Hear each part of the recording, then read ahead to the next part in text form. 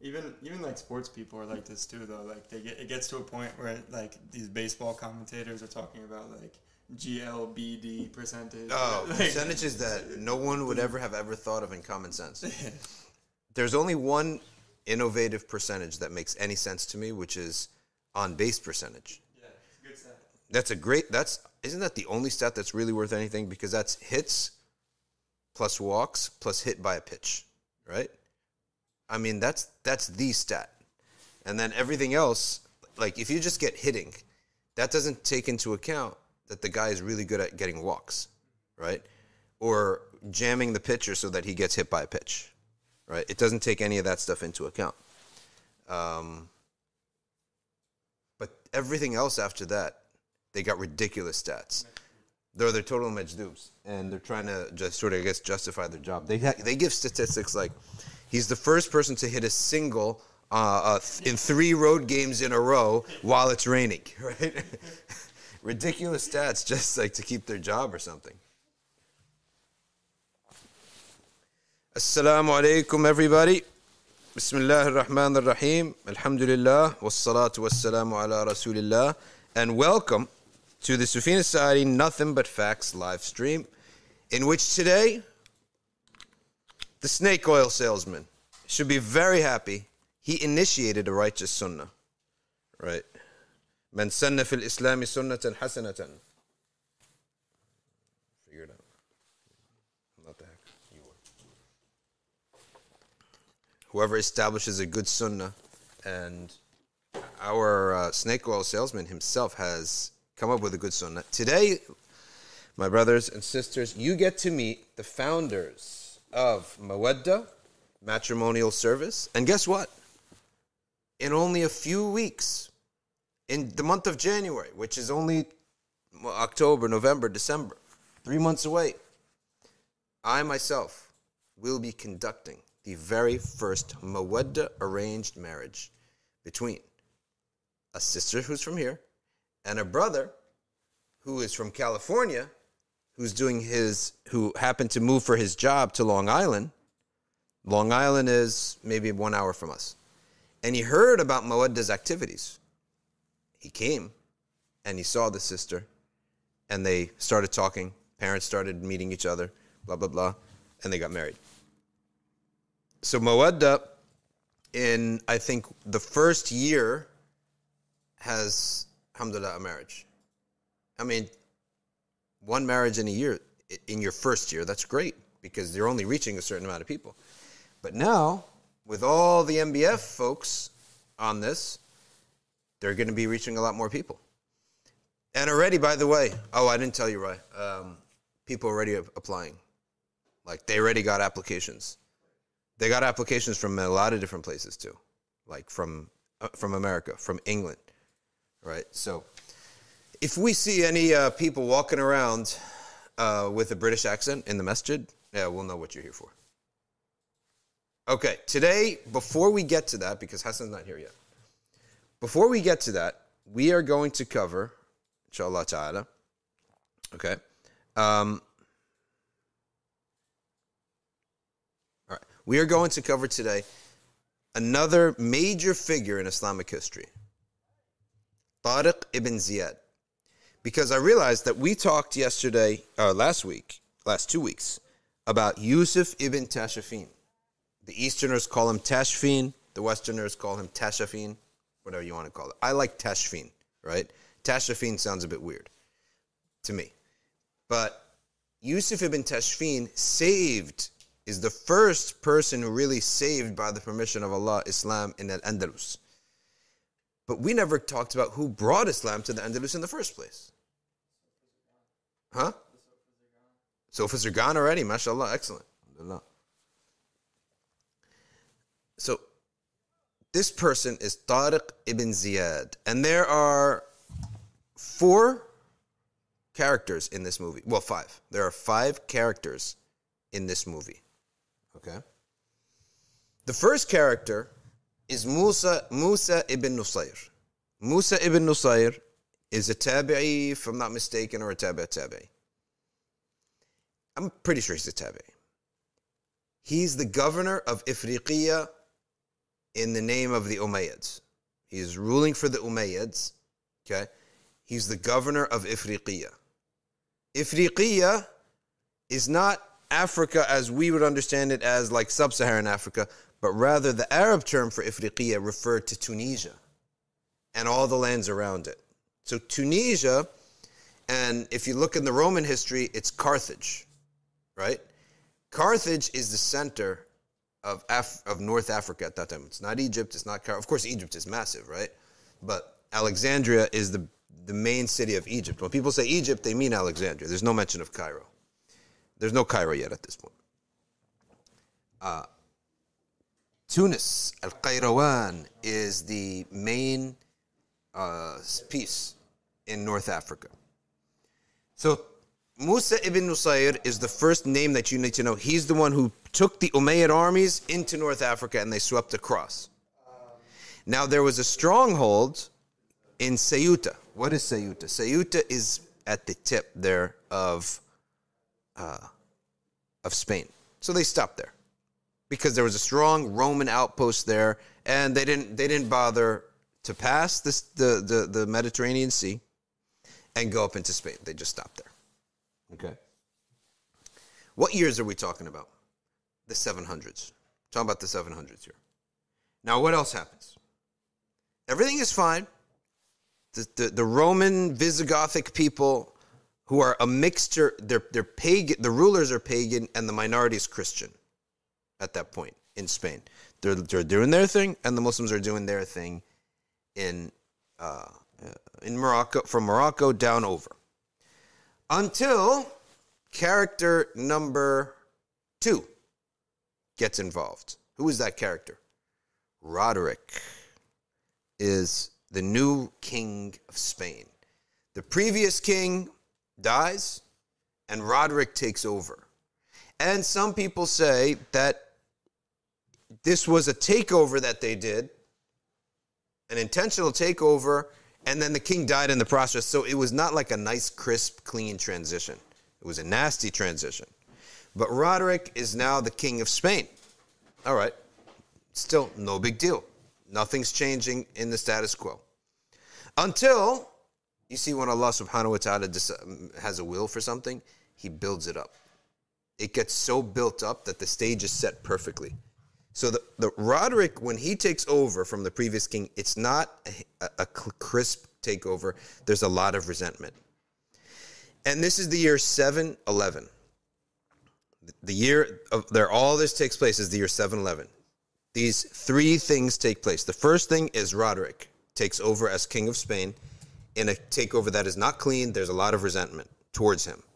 Did you do it? Okay. What's the second incident? Down in Ceuta, this Roman outpost that is blocking the Muslims from coming in. Who rules that? A man by the name of King Julian. They're all kings. They have a little kingdom, basically, right? King Julian, he has a daughter named Florinda, and being all Visigothic people, he sends Florinda up north to study in the court of King Roderick. Now, Florinda, this is a movie. You got to make a movie out of this. Florinda, apparently, is some young, beautiful lady, a young woman, and she starts studying with Roderick's tutors, and she's in the court, and she's eating with them, and people take notice, and she apparently takes everyone's notice because apparently she's a very beautiful woman, young lady. Roderick himself starts to invite her over and start eating with her. And eating with at his table. And then one evening, everyone starts going away, and he says, I want to ask you something, you and your tutor. So he brings her and her tutor. Okay? And they sit there talking. So now who's there? Only Roderick, the tutor, and Florinda. And then what does Roderick do? He says to the tutor, okay, thank you, I need to ask her some private questions about her father's kingdom. So now who's alone in the room? Roderick and Florinda. Then what does he do? He rapes her. Florinda flees back down. The next morning she's gone. And she flees right back to her father, to Julian. And Julian is enraged. He loses his mind. And what does he do? Now, these are pagans. They have no, in other words, they're not, they don't have, there's no rivalry yet in terms of beliefs between the Visigothic people and the Muslims. They're just pagans. So what does he do? What does Julian do? Julian goes down, sends an emissary down south to Tariq ibn Ziyad, character number 4, and the main character, the hero. Tariq ibn Ziyad is a Berber. And he's working under Musa ibn Nusayr. He's basically the assistant. He's Musa ibn Nusayr's assistant. And he gets this message from Tariq ibn Ziyad. What's Hassan? Ahlan wa sahlan. Tafaddal. You got a seat for you here, and then Hannah's got a seat here. We got Jannah, so Hannah's not alone. If you could turn on the mics. Ooh, look, a baby. MashaAllah. It's not working. Okay. We can, inshallah, take a seat here. We got a seat for you here. We got Jannah here to keep you company. Salam rahmatullah. And Hassan, come over here. All right, the Mawadda folks are here, people. You know, they're all pumped about this. Look at the comments. Waiting for you guys. Hamza Hussein says, I'm ready to marry me off right now. Okay? All right, so he's so angry at Roderick that he wants to use Tariq ibn Ziyad to overthrow Roderick. And he basically tells him, I'm going to let you through. I'm going to let you in to Spain. You just topple Roderick. I don't care whatever happens. You want to bring your religion? I don't care.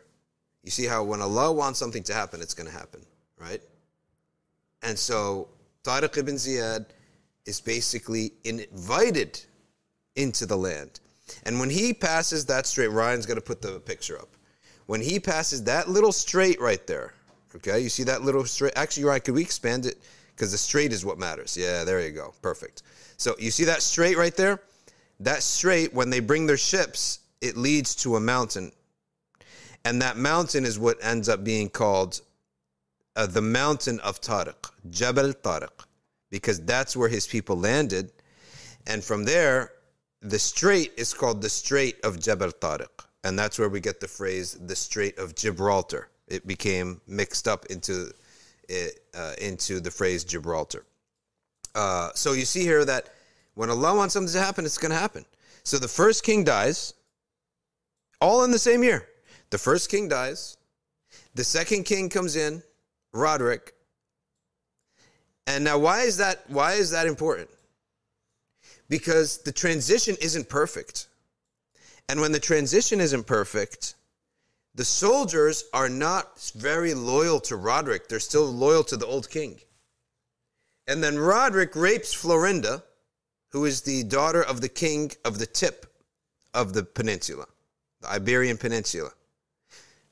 Florinda is the daughter of Julian. Julian then is so enraged with Roderick that he's going to turn to these Arabs, well, they're Berbers, and to them it's all the same.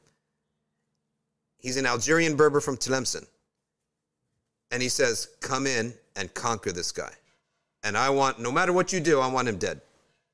So Tariq ibn Ziyad, he gets permission from Musa ibn Nusayr, his master, his chief basically, his general.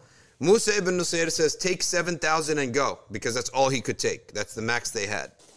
He goes in there, he goes up, and he realizes that Roderick's got a far bigger army,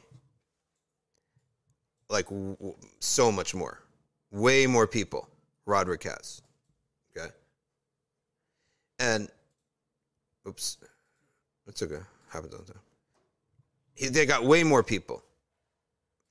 So what he does is some people say it's a legend, some people say it's true, some people say it's false. But you know what I say? It's true. Why do I say it's true? Because it's a great story. We literally don't have a story without this. And the story goes that Tariq ibn Ziyad looks and does a scouting report. And he realizes how massive the country is that they're about. You know, they didn't have maps in the old days. You don't know where you're going. He realized this country's massive. Like the ocean border is massive. And then he has scouts go look at their army, come back. This army it's not double, it's not triple, it's not quadruple. It's like 5 times. It's more than 5 to 10 times the size of our army. So Tariq ibn Ziyad, he just makes a judgment call. And he realizes you're not winning this by strategy. You're not winning this by numbers. You're not winning this by anything. You're only winning this by a power of faith. And these people were geniuses. Sometimes we think that persuasion and marketing was just like from us, right? Like the new generation knows it. No. He realized that the only way to capture these people is by a stirring speech and a domineering visual. So what he does is in the quiet morning, he has all the people line all the ships next to him, empty them out, all the resources they have on the ships. Then he stands up when the sun rises up, okay? And some people said he did it when the sun was rising first thing in the morning so that there's no chance of anything else.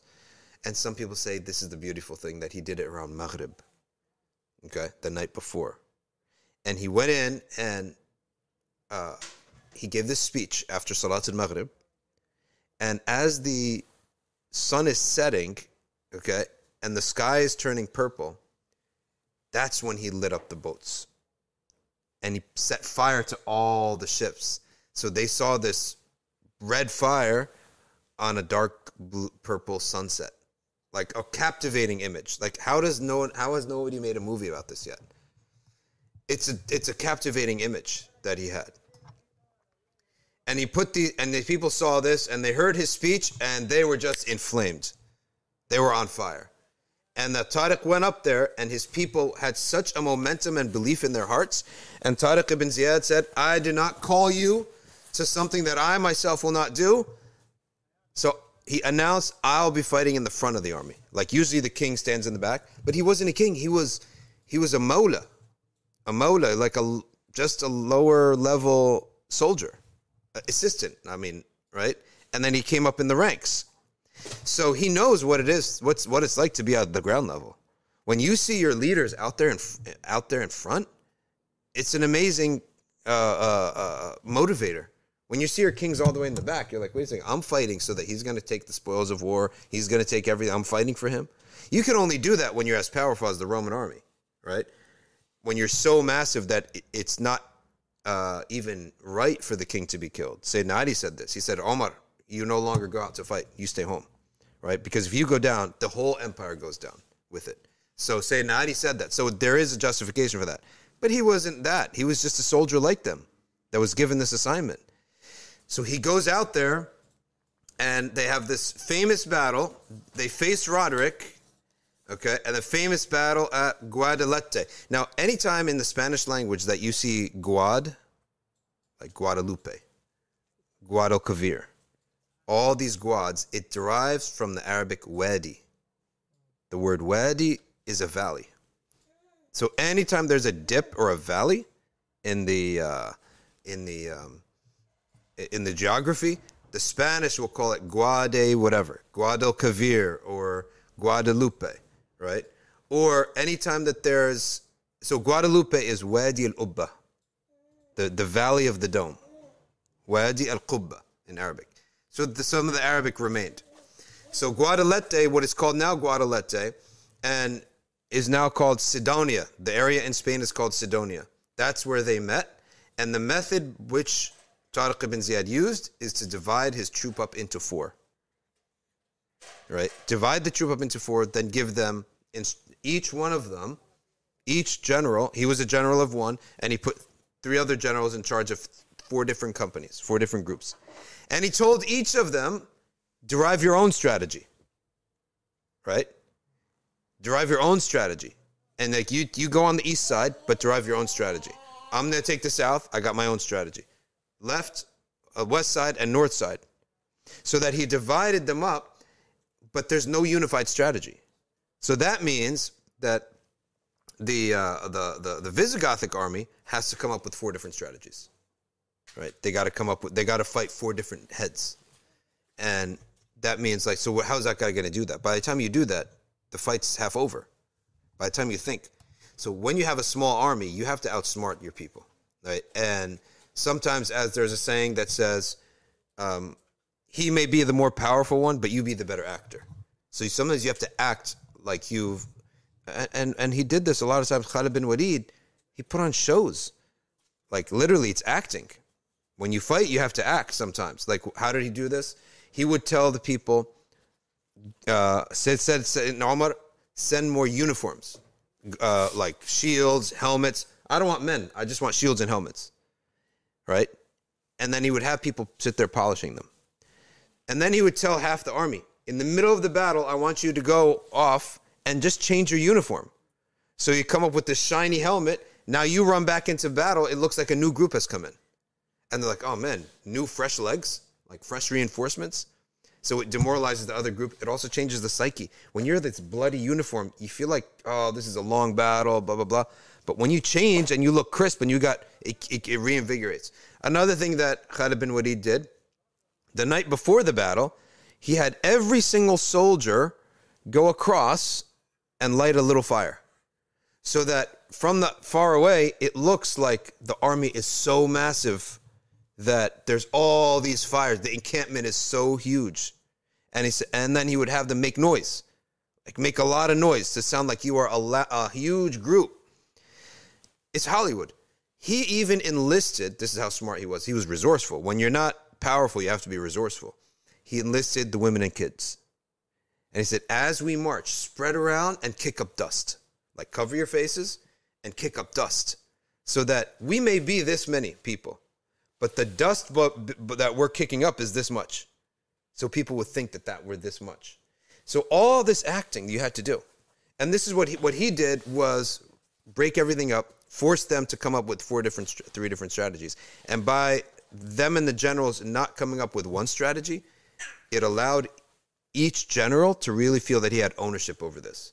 Because if I'm telling you, for example, that we're going in there and we're going to give up our lives, but I give you no say in it, right? You have no say. How is that fair? So he gave those generals, you come up with your own strategy, right? So, subhanAllah, it's amazing. So they went in, they routed them, and they killed Roderick. And after Roderick was killed, it was basically game over for the Visigoths. Now it's just a matter of conquering the different cities that they had. And then Musa ibn Nusayr came back, and he came back with 12,000 soldiers. And it was just a matter of like mopping up at that point. Like, because they had they had defeated the central army of the Visigoth. The Visigoths had no king. They were trying to regroup, but by the time Musa ibn Nusayr came, remember, things happened slowly in the olden days. By the time Musa ibn Nusayr came, there was no real way for them to regroup and stop this wave of the Muslims coming up. And then, interestingly, there are human elements to this. People aren't static. People aren't, like, humans are humans. So the first thing is that Musa ibn Nusayr got worried. When you send, it's just like, subhanAllah, Salahuddin and Nuruddin. Nuruddin is the king. He sends Salahuddin. Salahuddin's just part of the army to go clean up some business in Egypt.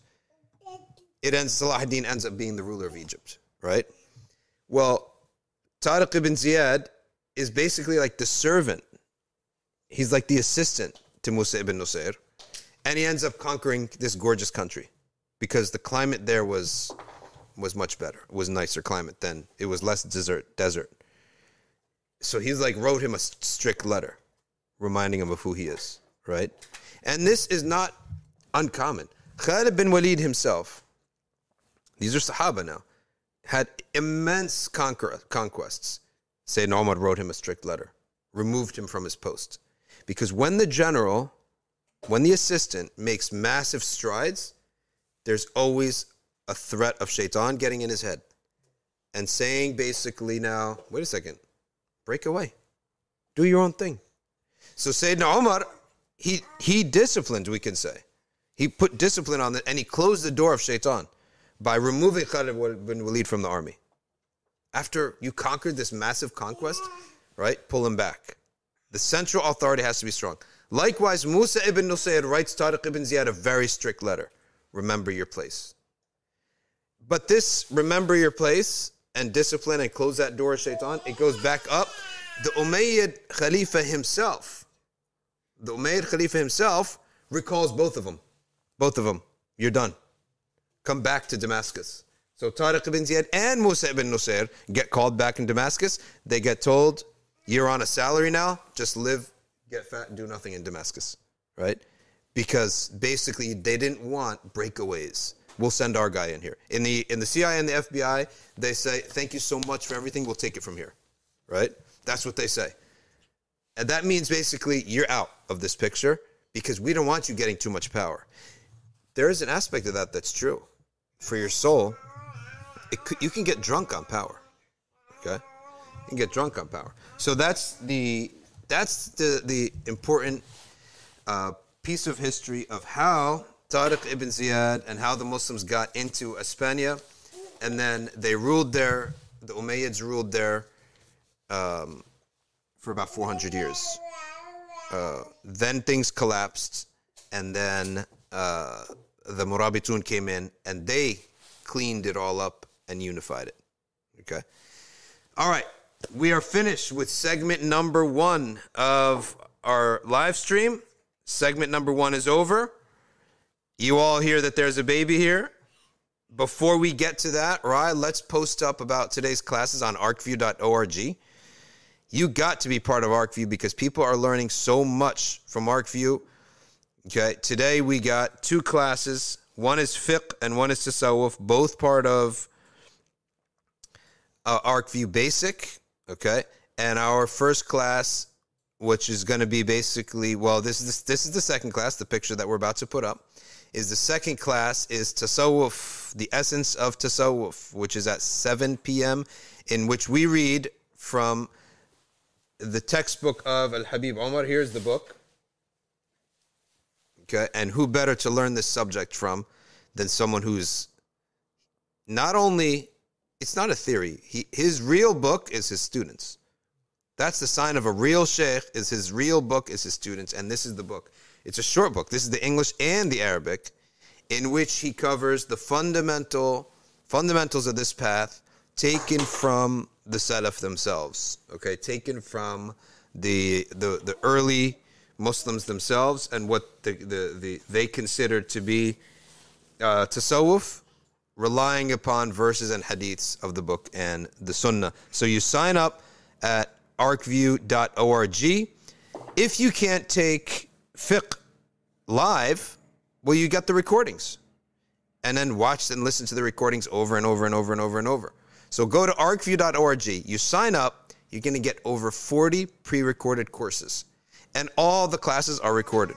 So you can follow a curriculum at your own pace. That's the whole idea. All right?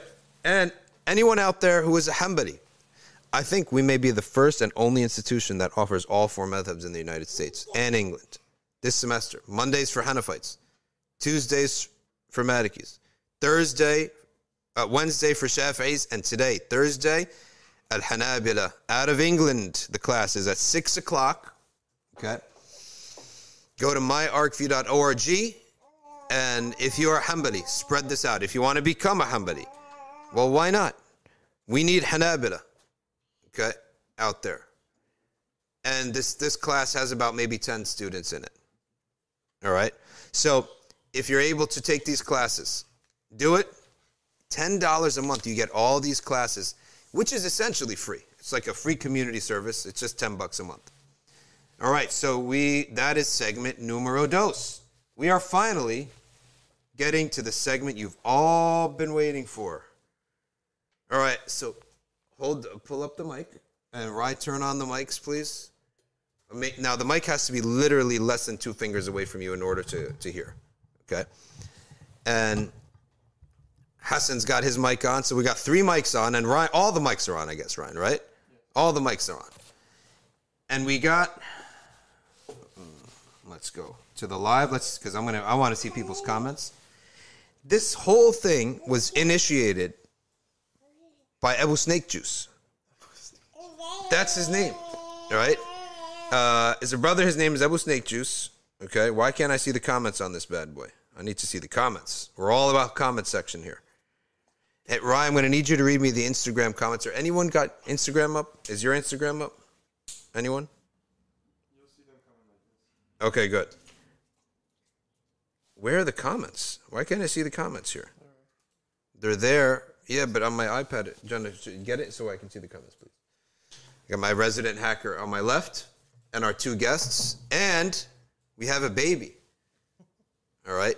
By the way, you got applications, right? Say yes. Applications. Yeah, new applications.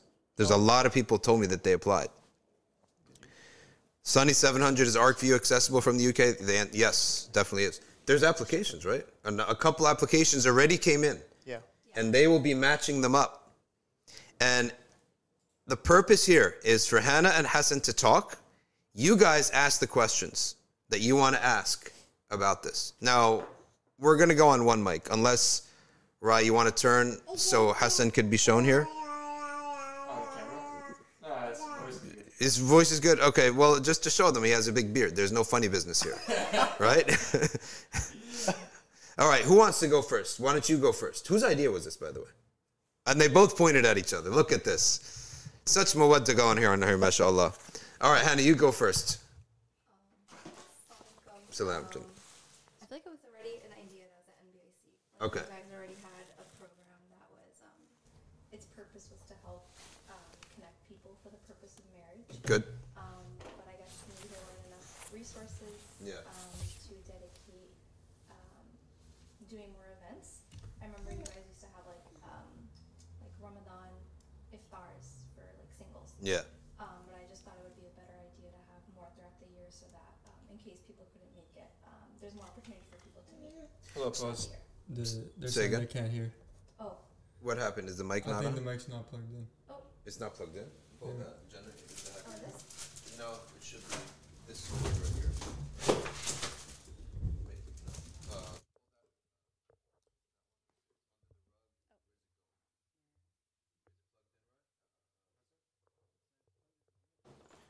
Can they hear me? Plugged Yeah, in. you're good. Okay, so why don't you can sit next to him if you want. Yeah. Sorry to make you move. Here, you want me to take her? If you want. I'll take her. Okay, you're gonna be on. She's on camera. Look at what the Mawadda has gotten us already. You are such a little glob jamin. You little kaka. No, I would not make her cry. No, don't worry. Everything's good. Why are you crying for? She doesn't like. There you go. She doesn't like new scary men. Yes, unfortunately. We're gonna. We trained her well. Oh, that's good. She doesn't like She's like, you're not my mahram. Get away from me. All right, Traveling Light says, what's going on? I missed this. All right, you missed it. We are explaining to you the new matrimonial service which we are partnering with, called Mawadda, from the local, our masjid, our headquarters. And Hannah will now explain it, inshallah. Oh, Go ahead. assalamu alaikum. So, I mean, NBIC already had an initiative from before, but it was only like once a year. So there used to be a singles iftar during Ramadan. But while, I guess, for my own personal reasons, I just wanted, a lot of my friends to get married. We always heard how difficult it was, especially for those that are outside of school or after college to meet. Especially in like an organic halal manner. So we just thought, the apps are great. There's a lot of successful marriages that happen through those as well. But we thought, why not have something that's a bit more grassroots where people can meet face to face? And NBIC was a great community where we thought it would do well. So that's why we decided to have more events in person throughout the year. Okay, so now you two, this is the second operation in which you're connecting people, right? Because if we all remember, you guys won the Holt Prize, $1 million for a business idea that they had and a business contest that they entered into, which is run by Bill Clinton, right? Bill Clinton runs this operation, or maybe he doesn't run it, but he's part of it. He presents the award. And it's for new business ideas. And this business idea was basically to get people to work in Pakistan where through rickshaws, right? Is that what it's called? So initially, Initially, it was that, and then it kind of shifted to more like a carpooling. Okay, but the theme was to expand where workers can travel to for work. Yeah. So that they can get more opportunities for work and consistently get to work. Yeah. That's connecting people. You see a theme in your lives here? So that was the first thing, and you guys won a big award for that. Well, now you're also connecting people, isn't it? Yeah. Right? And by having this massive online pool now of people being able to apply online, you have a bigger pool of people who can connect. All right. So what Hannah says is that they have these programs. Now, elaborate for us on the nature of, for the onliners, the nature of how the process works. Because, and eliminate for us what it's not and why you eliminated certain ideas and why you chose certain ideas. To give an example, like you don't scroll through pictures like Tinder on this thing. Okay, so explain to us why you eliminated some ideas and why you kept some ideas. I guess because it's just like Hassan and I running it, so we don't have like a whole, team or so you want to make it simple as possible. Yeah, I guess it's simple, something that we can manage on our own. But I guess the way Mawadda runs is it's twofold. So we have anyone that wants to register for Mawadda, you have to submit your own profile. So there's a Google Forms, and you let us know a little bit about yourself, your spirituality, about maybe a little bit about your career and what you do and your interests, hobbies. And then you also have a separate part of the form that asks what you're interested in, or like your potential spouse that you would be interested in, what that person would look like, who they would be, what you would ideally like their, interests, hobbies, spirituality to look like as well. So once you submit that form, we do try our best to connect people on the back end via email. So if we're looking through the database, and primarily it's myself, I feel like Hassan doesn't really look at it. But, I guess also for privacy reasons, I feel like it's better for women, especially since a lot of sisters are submitting profiles as well as men. But I myself looked through it, and we tried to connect people that we think would have, whether it's based off of their interests or their spirituality or their career goals, etc. We do try to connect them via email. So we'll just be like, hey, if you're interested, we have a potential match for you. If they agree, then we connect them via email, and then they take it from there. Like, we don't care about part two, I guess. Yeah, part two you can't do. You can't manage all these people's I guess it's a little bit too negotiations. Much. And then the second part of Mawadda is the in-person events that we have, so that we try to do, whether it's every month, every other month, as much, whatever I guess we can manage. And those usually there's some type of activity so that people can kind of, in a less awkward way, get to know one another. We do also have like the straight up speed networking, you could say, because some people do like that. So we try to mix up the events. We try to have different activities and different styles of events, because we know people like different things. And then that way people can meet one another. We encourage them to kind of exchange information in person. If they don't feel comfortable, then we will connect them via email after the event. But I feel like the events are a lot more easier for us, because it's hard for us to know exactly what you're looking for, because it's not just your career goals. It's not just your spirituality. It's not just what the person looks like. There's a lot of other things that people are looking for. So it's honestly best if you just come out to the events that we host, which we are having one on October 15th. At MCGP, which is in Princeton. Alhamdulillah, both the male and female registration spots are open. Full. So how many of each? So 30 of each. 30 of each.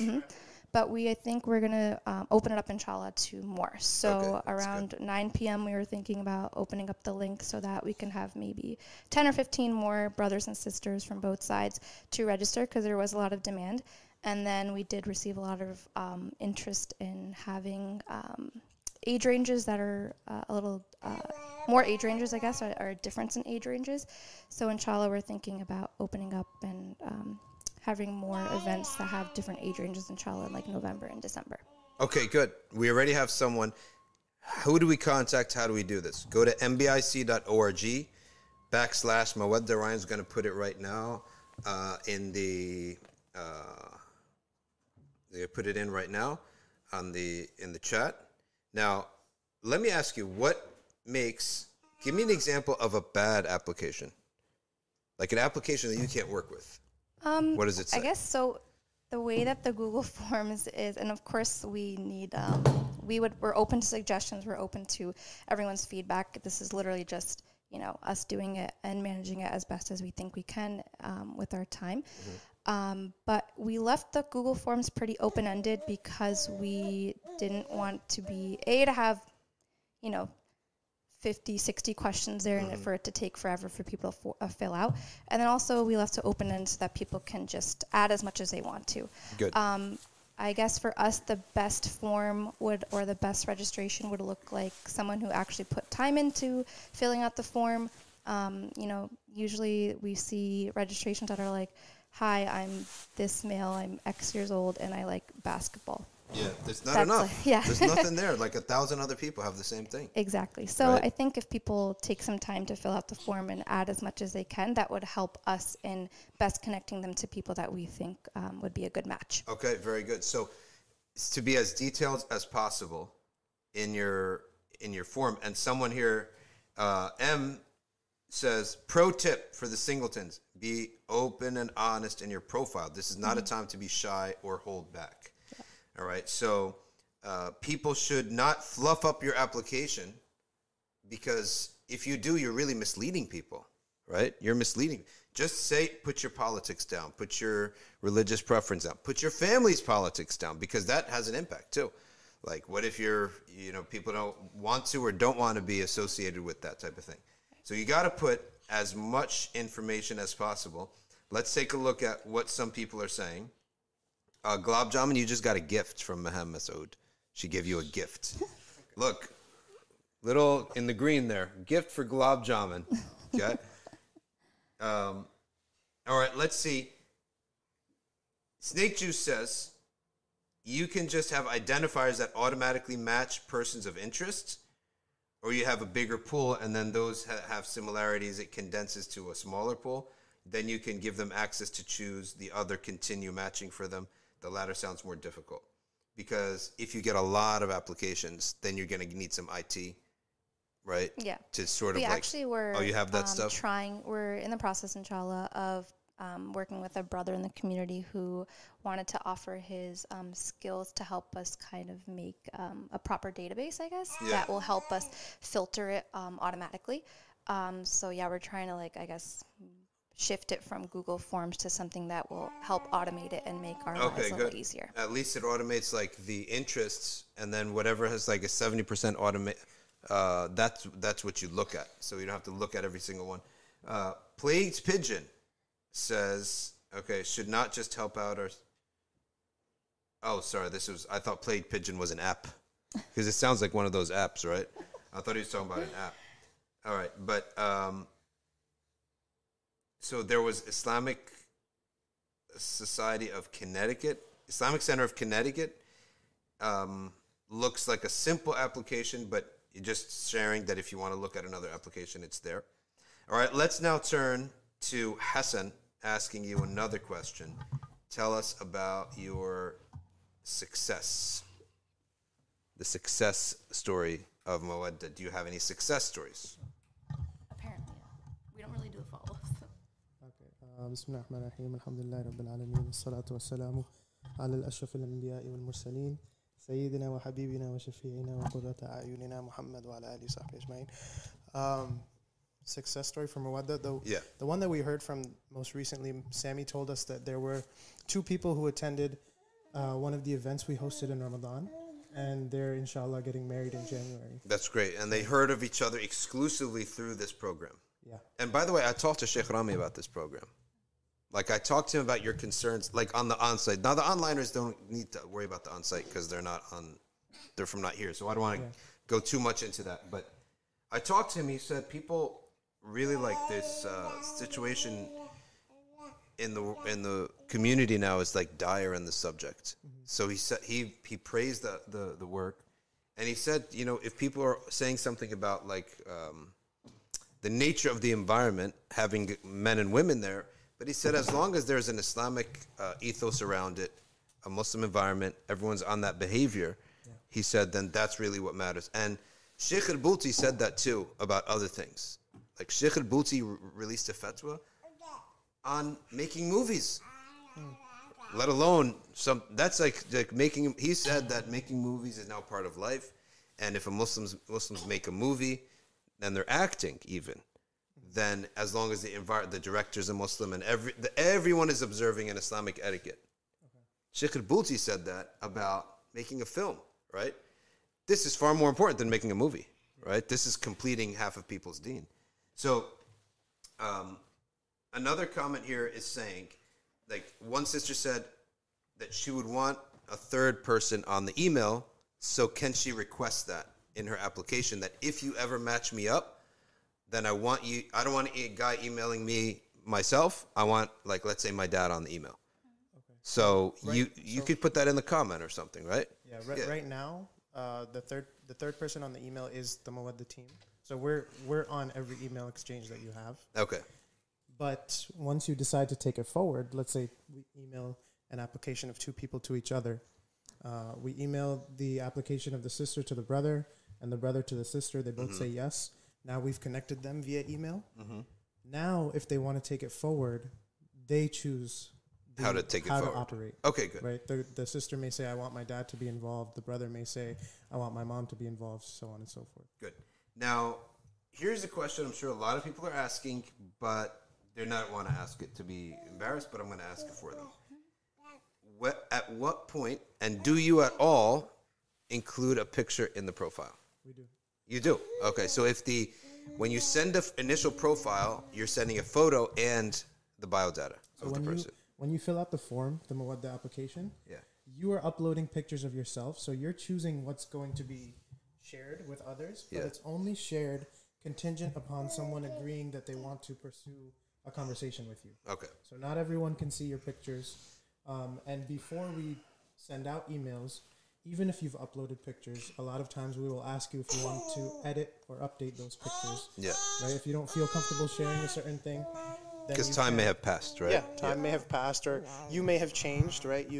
Let's say, for example, a sister didn't wear hijab before, and now she does. Obviously, she's going to change her pictures. Yeah. Same thing with niqab. So you're going to do what you got to do. I've never dealt with the niqab issue yet, so I'm not going to comment on it. If that's the only picture she has, then there's no point you could to send the picture at all. But here's another question. Somebody says, why do you not just share the Google Sheet of all the sisters with all the men and vice versa? Right? I personally have an answer to this, but I want to hear your answer. My answer is, okay, I'm going to go at it a little bit different angle. When you go to certain restaurants and their menu is 7 pages long, how confusing does that make it for you? And what does that say about the quality of the restaurant usually? Most of the time, if you have just throwing everything at the wall. Yeah, if you have too many options, your brain gets confused. Yeah. So even when we match, for example, when we match people, it's one at a time, because if you go up there and look at everyone who's on the database, you're going to start comparing people to each other, and that's not right either. Yeah. You need to take one application, one suitor at a time, take them for face value. I actually remember something that you were telling me, before I had gotten married. You were explaining to me and some of the other brothers, specifically in regards to looks, for example, right? Even if, like if their pictures were displayed or something of that nature, if someone is, you have like some sort of internal rating system in your head, and you say, this person's a 7 and that person's an 8 and whatever, it becomes very problematic for you, right? Because beauty should not be something that you are being comparative with others about. Beauty is something, when you're specifically looking for marriage, there's just one question that you need to ask yourself. Yeah. A male and a female both need to ask themselves, is that person beautiful enough that I would like to procreate with them? Yeah. Right? To be, frank about it. It's a yes or no. It's a binary answer. You simplify it. It's not, no, that person's a 7, but that person's an 8, and they have X going for them, and they have Y going for them. Yep. It's not like that. You should be, it's for looks specifically, it's a yes or no answer. Then you look at everything else on a scale, right? Their deen is on a scale, obviously. And the last thing you should be doing is comparing people's profiles when they have their deen sort of listed out there, you shouldn't be comparing it to others. You should be comparing it to yourself, really. That's because true. you have to deal with them on a daily basis. Yeah. And if, you say, well, this sister, mashallah, she wakes up for tahajjud, and that sister's application, she prays 5 times a day, but she doesn't really do tahajjud. If you're praying 3 times a day, it doesn't really matter for you. You got to look at yourself, right? And what you have to offer and what they have to offer individually. I also feel that this method, there's more care into it, right? Whereas if you're just letting people scroll by themselves, it's almost like, especially if the picture's there, it totally just becomes a place that anyone's just going to go in to look at people's faces, right? And also, it may encourage people to be way more shy. If your profile is public, they're going to be way more shy about saying the truth. Yeah, I also think it just becomes like overwhelming. Like I've heard from friends and family who have used like online, like applications like Match and stuff. Yeah. Which I have no problem. Like I think they're great. I know so many people that have gotten married off of it, but it just becomes overwhelming at a point. You're just like scrolling constantly, like left and right. It's pointless. Yeah. So I think in terms of that, it's a little overwhelming. So that's one reason why we don't share them. And then also for privacy reasons, like especially for the sisters, like I think if you are writing, like in one of the sections of the form, we ask, where you work, because that's an important thing, especially to know where a brother works, if it's like a good job or not. So if, we're putting up like the forms and it's like, oh, like this person's anonymous, but they work here and they look like, like this is what they're interested in. It could be easy for you to like kind of figure out who it is, especially if they're within your community. So also for privacy reasons. Question here. Reed said his question, can you edit your app afterwards? Yeah, so you can. Okay, good. You can go back and edit your app. There's not really like a way on the Google Forms, but you can always email them with the team and be like, hey, I'd like to edit this, this portion of my form, whether it be the picture or, anything else. And then we can update it on the back end. Okay, good. Or I guess you can, they could just fill in, my name edited. Just fill in a whole new application. Right. Yeah. I didn't see the application. Is it really long? It's not that long. I don't think it's obviously it takes a little bit of time, but it's not like really long. Okay, good. Next question here. What is the average age range of... there's people that are like as, young as 17 and as old as like, 50 something. So there's a good amount Everything is there. Yeah. There's for the all most sorts part. of age ranges. Yeah. Good. All right, let's then... see, with this, Plague's Pigeon is saying that a lot of marriage services, there's some aspect about it. There's an aspect about it that is not wholesome, and that's the scrolling through pictures thing. Like that at that point, like you're promoting people to actually not lower their gaze. Right. But with this, someone's telling you that we looked at your profile and this person matches you. Yeah. Right? So there's this shopping through people, right, which is totally taking you away from marriage into just passions, temptations, and desires and looking. Yeah. So I think that this technique is the most wholesome and halal that it's ever going to be. Yeah, right? I think it depends on intention too. A lot of people that are on apps don't have the intention of wanting to marry right away. Yeah. So we would hope also that on whoever's filling out the Mawadda form is actually ready to get married. The people on those apps, it's their intention is one thing, and then even if they come with their good intention, you got all these guys and girls, your intention will change just by scrolling through and looking through. Okay, let's take a look here. It says here that eHarmony is another app. They're talking about all these different apps. Yep. And they have a Muslim section. Oh, nice. Right? So I guess it's a non-Islamic website that has a Muslim section. And now some people are talking about where they're from, right? So now here's another question. Now that you got an online audience, I guess they're going to write there's a section where they at and where they want to live as a married couple. I think that's important because someone may say they're from Calgary or they're from London, right? But that doesn't necessarily mean that they're limited to those places. So are you going to now put a section which asks, like, where are you willing to live?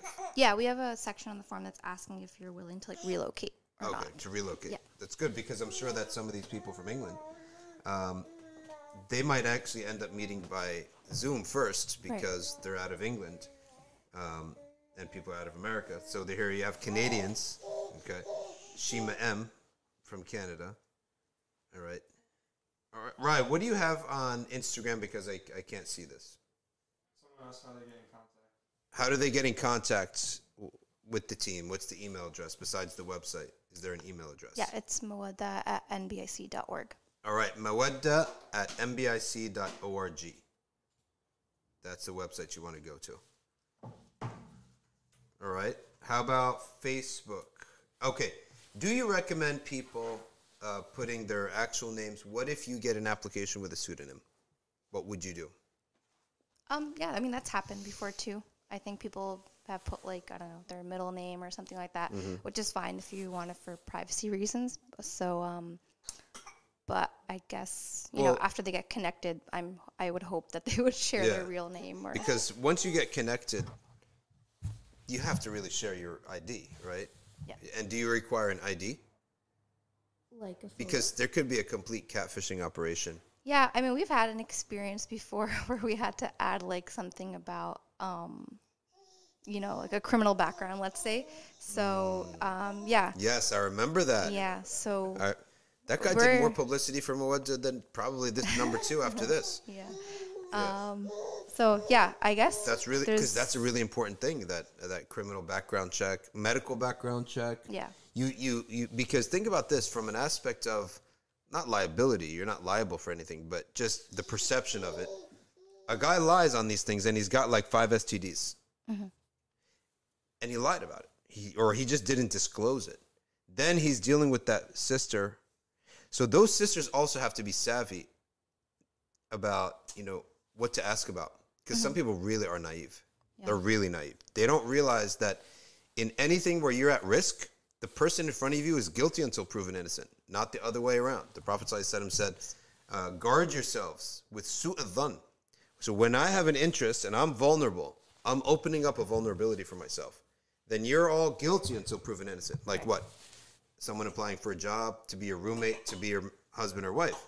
So as a suggestion, there may be a nice guide, right, that you could send with the email to the person that if you're going to go about this and to talk to this person, you really need to ask these situations. Because you don't ask people if you've committed sins. You're not allowed to ask that. But if you have an STD, then you could transmit that to me. Yeah. That I have the 100% right to ask you and to see proof. Not just to ask, to see proof of your medical report. And the first time I saw this was in New Haven, Connecticut, when 75% of the masjid population were the population that came out of a jail, right? And Dr. Jimmy Jones, may Allah bless him, when he would do marriages, I came up to him and said, oh, these 2 people want to get married. He's like, whoa, we're going to just marry people like this? This is not the people from the Muslim families who you know for 10 years. These are all people who I know their backgrounds. We have to have a full medical report, your ID to know that this is not a doctored report, right? And we need to know your status so that if you're on probation, right, she has to know that. And fourthly, I'm telling you, this is some people really get messed up on this. Your credit rating, because through a credit rating, if his credit rating is bad, and he could be a son of nice people, but he's got a terrible credit rating, and as a result of that, she has to rent the apartment in her name. Yeah, and that's a big problem, right? Because he's like deficient. You're supposed to be the caretaker. So if your credit report, right, is down, is bad, that affects her. So you're allowed to, not only you're allowed, you're obligated. The wali of a woman is obligated to ask all these questions because that could harm his daughter. Yeah. And right now, before the marriage, what are you? You're the qawwam here. That means you have to protect her. You have to guard her, right, from ever getting involved with another person. She's going to now go in the protection of that guy. Does that guy have any of these issues. And I'm telling you, a lot of people, they think marriage is like husn al-dhan, have a good opinion, blah, blah, blah. You don't have a good opinion of someone who you open your vulnerabilities to. Right. So I think that's something really important. Yeah. I think like we asked like more like the baseline questions. Like Yeah. I don't know if I would add like, what's your credit score? I and think stuff. that you don't have to add that. I think it'll be complicated if you add that. Yeah. But when you send this anything to men or women, both sides, like you should tell them you need to ask these things. Yeah, that's actually why we were thinking about having, whether it be like an online stream like this or an in-person event where you or anyone else in the community who's learned it and has knowledge to kind of explain how courtship can go and like, what type of questions so to ask, important. like you're saying, and how to go about it. I feel like Hassan and I don't have the knowledge to like do that or include that in the form, so it would be really beneficial for people in the community to have a session like this to learn from. 100%. I have an idea. So why don't we do it that we can have a Mawadda online session, right? Where you email all the Mawadda people. We talk about this. It's then recorded. We take questions and answers. It's then recorded, and you could link the video. Yeah, that's a really great And that idea. will be like the official like piece of advice, right? Piece of advice for people that when you go into this is the right way to do things, and also this is the wrong way to do things. Right. And I'm telling you, a lot of people, they maybe they just don't know better. They just totally get sucked into the romance element of things, right? And then there's actually no objective action going on here. That's okay. It happened. I'm used to it. This is nothing. Actually, we laugh. My Jannah and I were at an airport past summer, and there was a family that was the couple so stressed out. This husband and wife, they're like pulling their hair out. We look at what's the cause. They had one kid, right? What are you stressed out about? You got one kid. It's not stress. Just wait until you got other issues. So it's so important that people not get caught up on the romantic side of things. And that's the purpose of sometimes that third party or that wali that asks the objective questions. And I'm telling you, here's another thing. Khala White says, can we as parents watch this live stream? Yeah, I think it should be public, right? Yeah. Like we'll advertise it to the Mawadda people, right? Yeah. And then we'll have it. It'll be here. They could just log into their YouTube or their Instagram or whatever and ask the questions on YouTube. Right. Or we can have an anonymous form that they could send out questions, and then that'll be part of Mawadda's official. Yeah. And why don't we do that? I guess I don't know about the timing, but why don't we do that when I'm here ready for a stream? Sure. So it'll double up. That way we don't have to come in a second time. Yeah. And then it would also be even great if you could suggest resources for people who are in the process reading. of talking. Yeah. So whether it be, good things that they can read, or even people in the community that they can talk to. I feel like Hassan and I took premarital counseling, and even though we knew each other really well, it was still something that was beneficial for us. Yeah. So even if there's people in the community that you would suggest, I want to rename it coaching, right? Sure. Like counseling is like something's wrong with me. Yeah. We have a problem. The framing of it, right, is that we're on a cliff and we're about to fall off a cliff. But it should be called marriage coaching, right? Because to be well coached is something that it's praiseworthy. Right. Like we're coached. We know what we're doing. So it should be rebranded as marriage coaching. Right. Because if there's marriage coaching, anyone would show up to that, problems or no problems. But once you call it counseling, any guy with any sense of pride, I'm not going to this nonsense, right? Unless it's a threat of divorce. That's it. I'm not getting counseled by anybody. That's what anyone with pride is going to say that. So can you come up with a list of questions that you want addressed for Mawadda? We'll put up the graphics. So it'll be a Mawadda branded video. And then it will be something that we could take all these Q&A. We'll do it, let's say, maybe next Thursday or something. Sure. Give me time to look at the questions and think, and then we'll come up with reading. If you have reading, could you also in that email send me the cutout screenshot of the books that you recommend people read? and then we could put them up one at a time. Yeah. And we could put the Zoom, the Amazon links on these books. If there are any online playlists, we'll come up with that, Right. and that'll be a great resource because it's amazing how people can be very old and very seasoned in many things. They know how to make money. They know how to work. They know how to climb the career ladder. But personally, it's a train wreck, right? And it's just something that, right, it's something that it's unique. People just, all right, Akumezi is saying that our camera quality is bleached today, right? Is that what's going on with that? Is that me or is that? I think this person's too sensitive. Too sensitive. Akumezi, you just got called too sensitive. Maybe it's this light, but this light is... Camera setting, but It's a camera setting. Okay, we'll fix that later. All right, so premarital marriage coaching is what people got to take. All right, I think we've covered everything. What else do we got here? Anything else?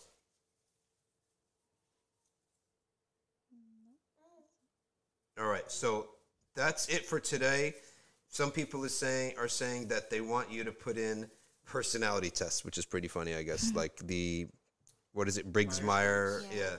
That, and if you are a ATGP or a FING, whatever. I don't know. I think just to clarify, Yeah. we're just here to connect people on a surface. Like, we're gonna look at their surface level information. Yeah.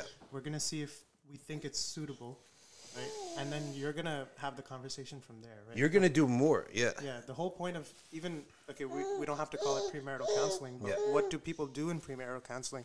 There was a big conversation that's still ongoing in our community, at least in Central Jersey, between NBIC, ICJ, MCGP, all the masajid around the area, that they wanted to have this thing where the shuyukh are not going to do marriages until someone does premarital counseling with someone, right? So, but the idea is, what do you go through in those sessions?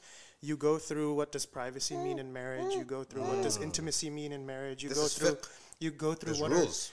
and you go through what are financial responsibilities in marriage. Like, these are all conversations Yep. that people should be having, but don't think to have all the time. Yep.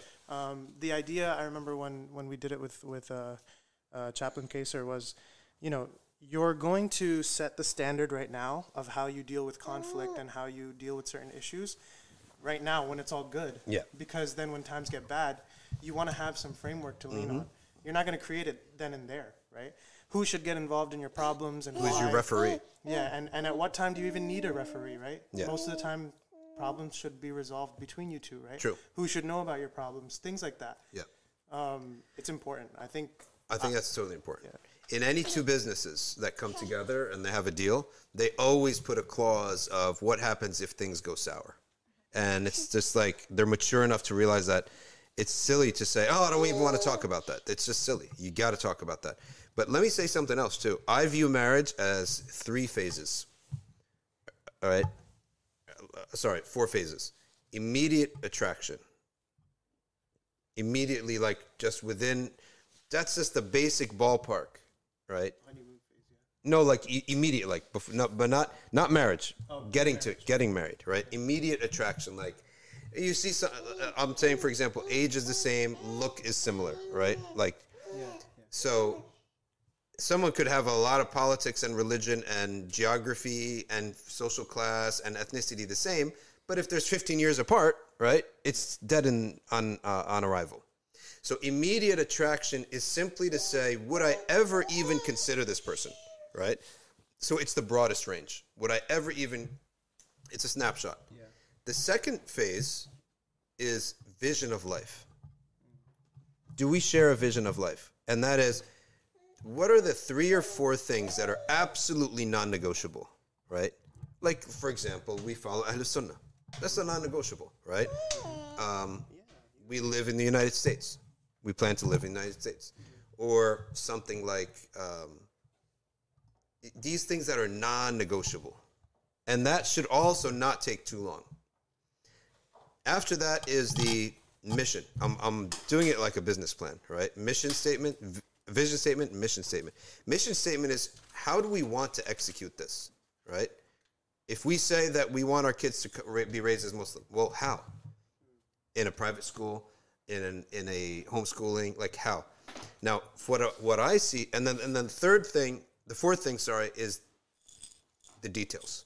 Okay, which is now we're going to get engaged. Where are we going to live? What apartment are we going to live in? These are the absolute details. So I look at it as attraction, vision statement, mission statement, and then the details, execution. That's all pre-marriage, right? That's all pre-marriage, right? So execution stage happens during engagement. If you have attraction and your vision of life and religion is the same, and the mission statement is how to execute the vision, which can be negotiated, right? We can negotiate that. We can discuss that. Then we come to an agreement on those things. Then you get engaged, and then you fulfill the details. So what I see that Mawadda is the first two phases. That immediate attraction and the vision of life is identical. Like you guys, your non-negotiables are all the same. Yeah. Right?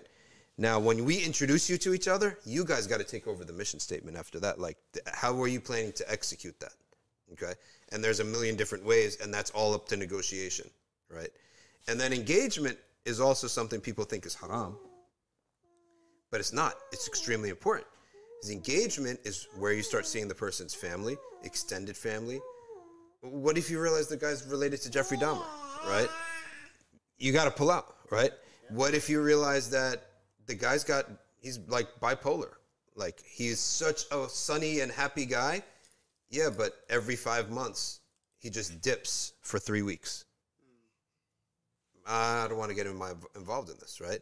So to me, engagement is a continued formal visits over and over and over and over where more layers of the onion are peeled from this person and this family.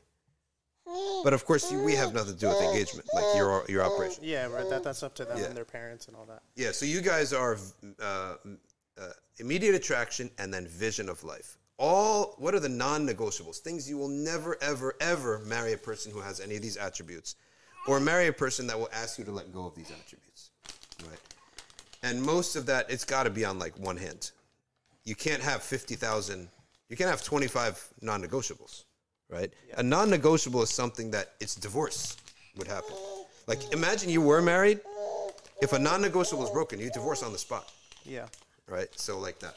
So, and then mission is where most people, the negotiation happens. All right, folks. We are complete. We are done with this. We've covered everything. We don't have any questions. Facebook. Let's see on Facebook if there are any questions. The now so-called the Meta Business Suite with their logo here.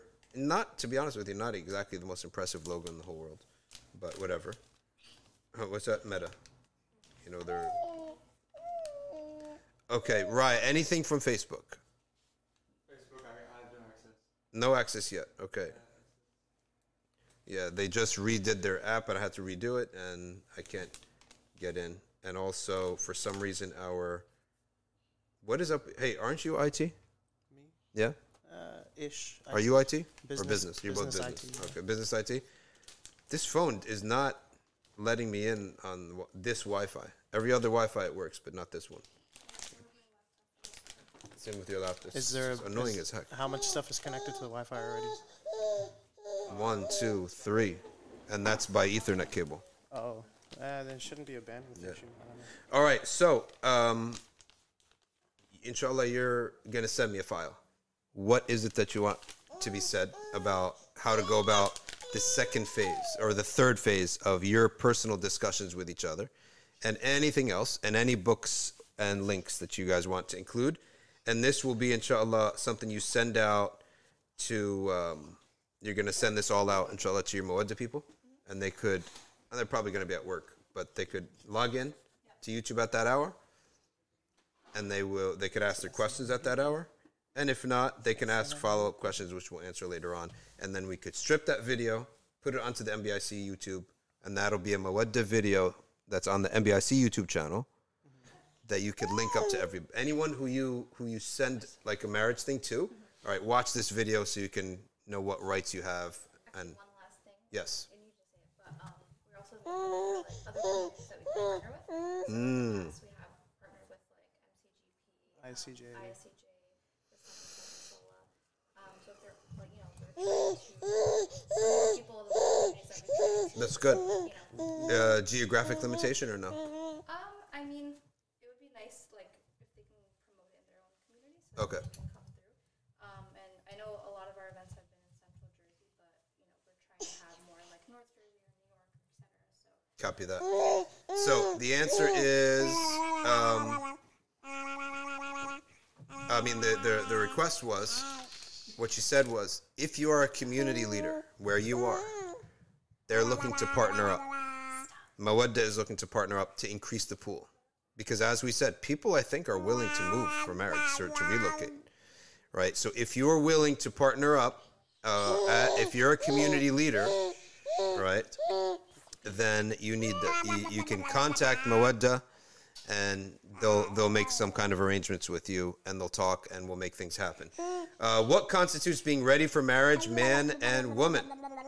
Well, we'll discuss that in the video too, because we'll give you a concrete answer. It's pretty simple. Readiness for marriage has a objective answer and a subjective one, which has a gradient. There's the simple matter that you can, as a man, physically and financially care for somebody, right?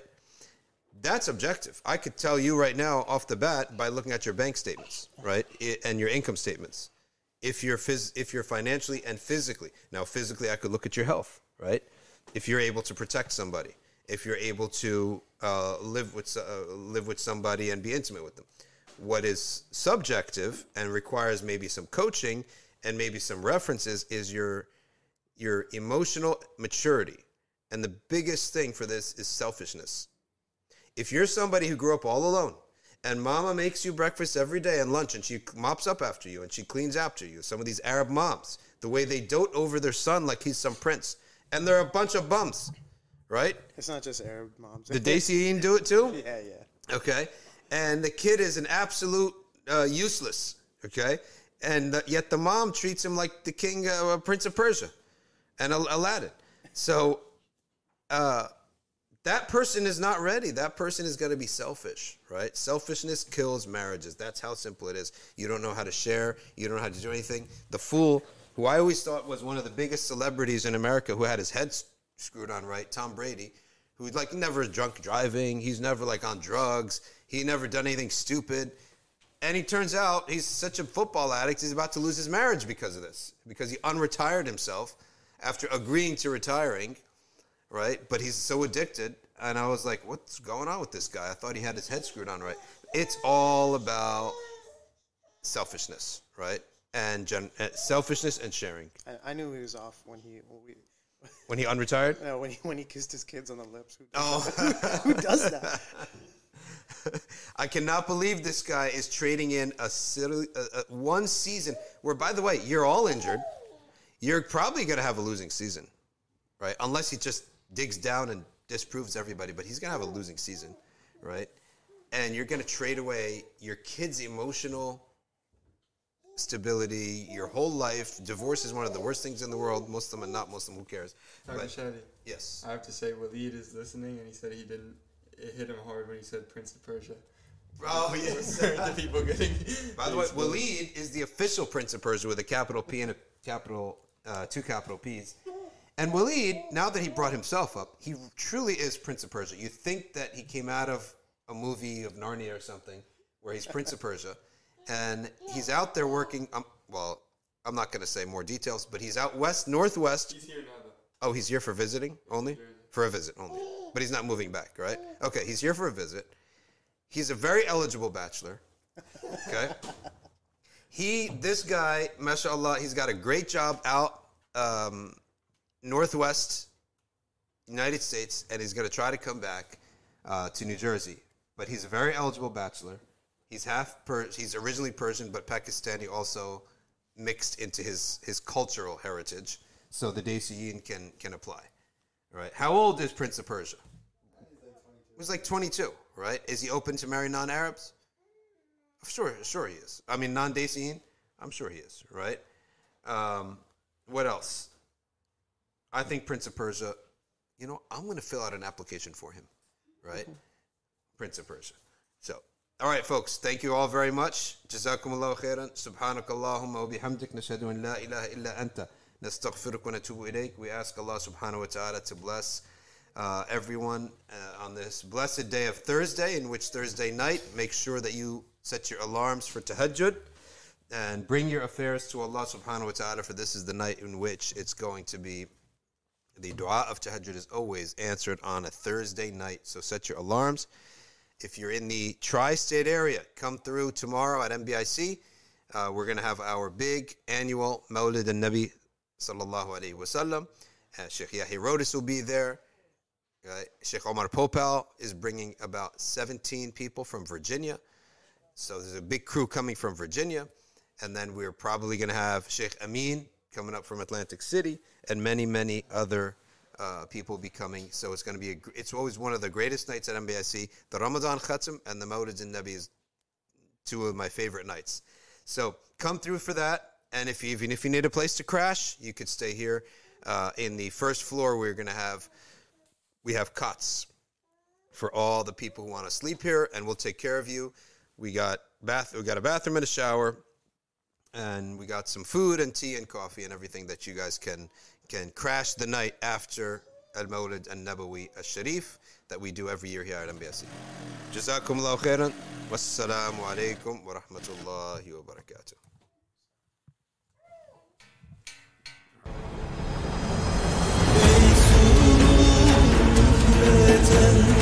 Aşkınla arasında yıldızlar kadar zikredin.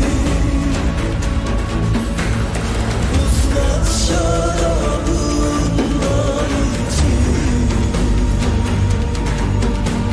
şu canı aşkla versinler.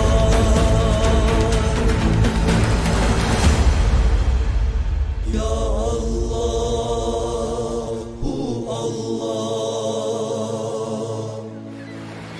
kalbe şifa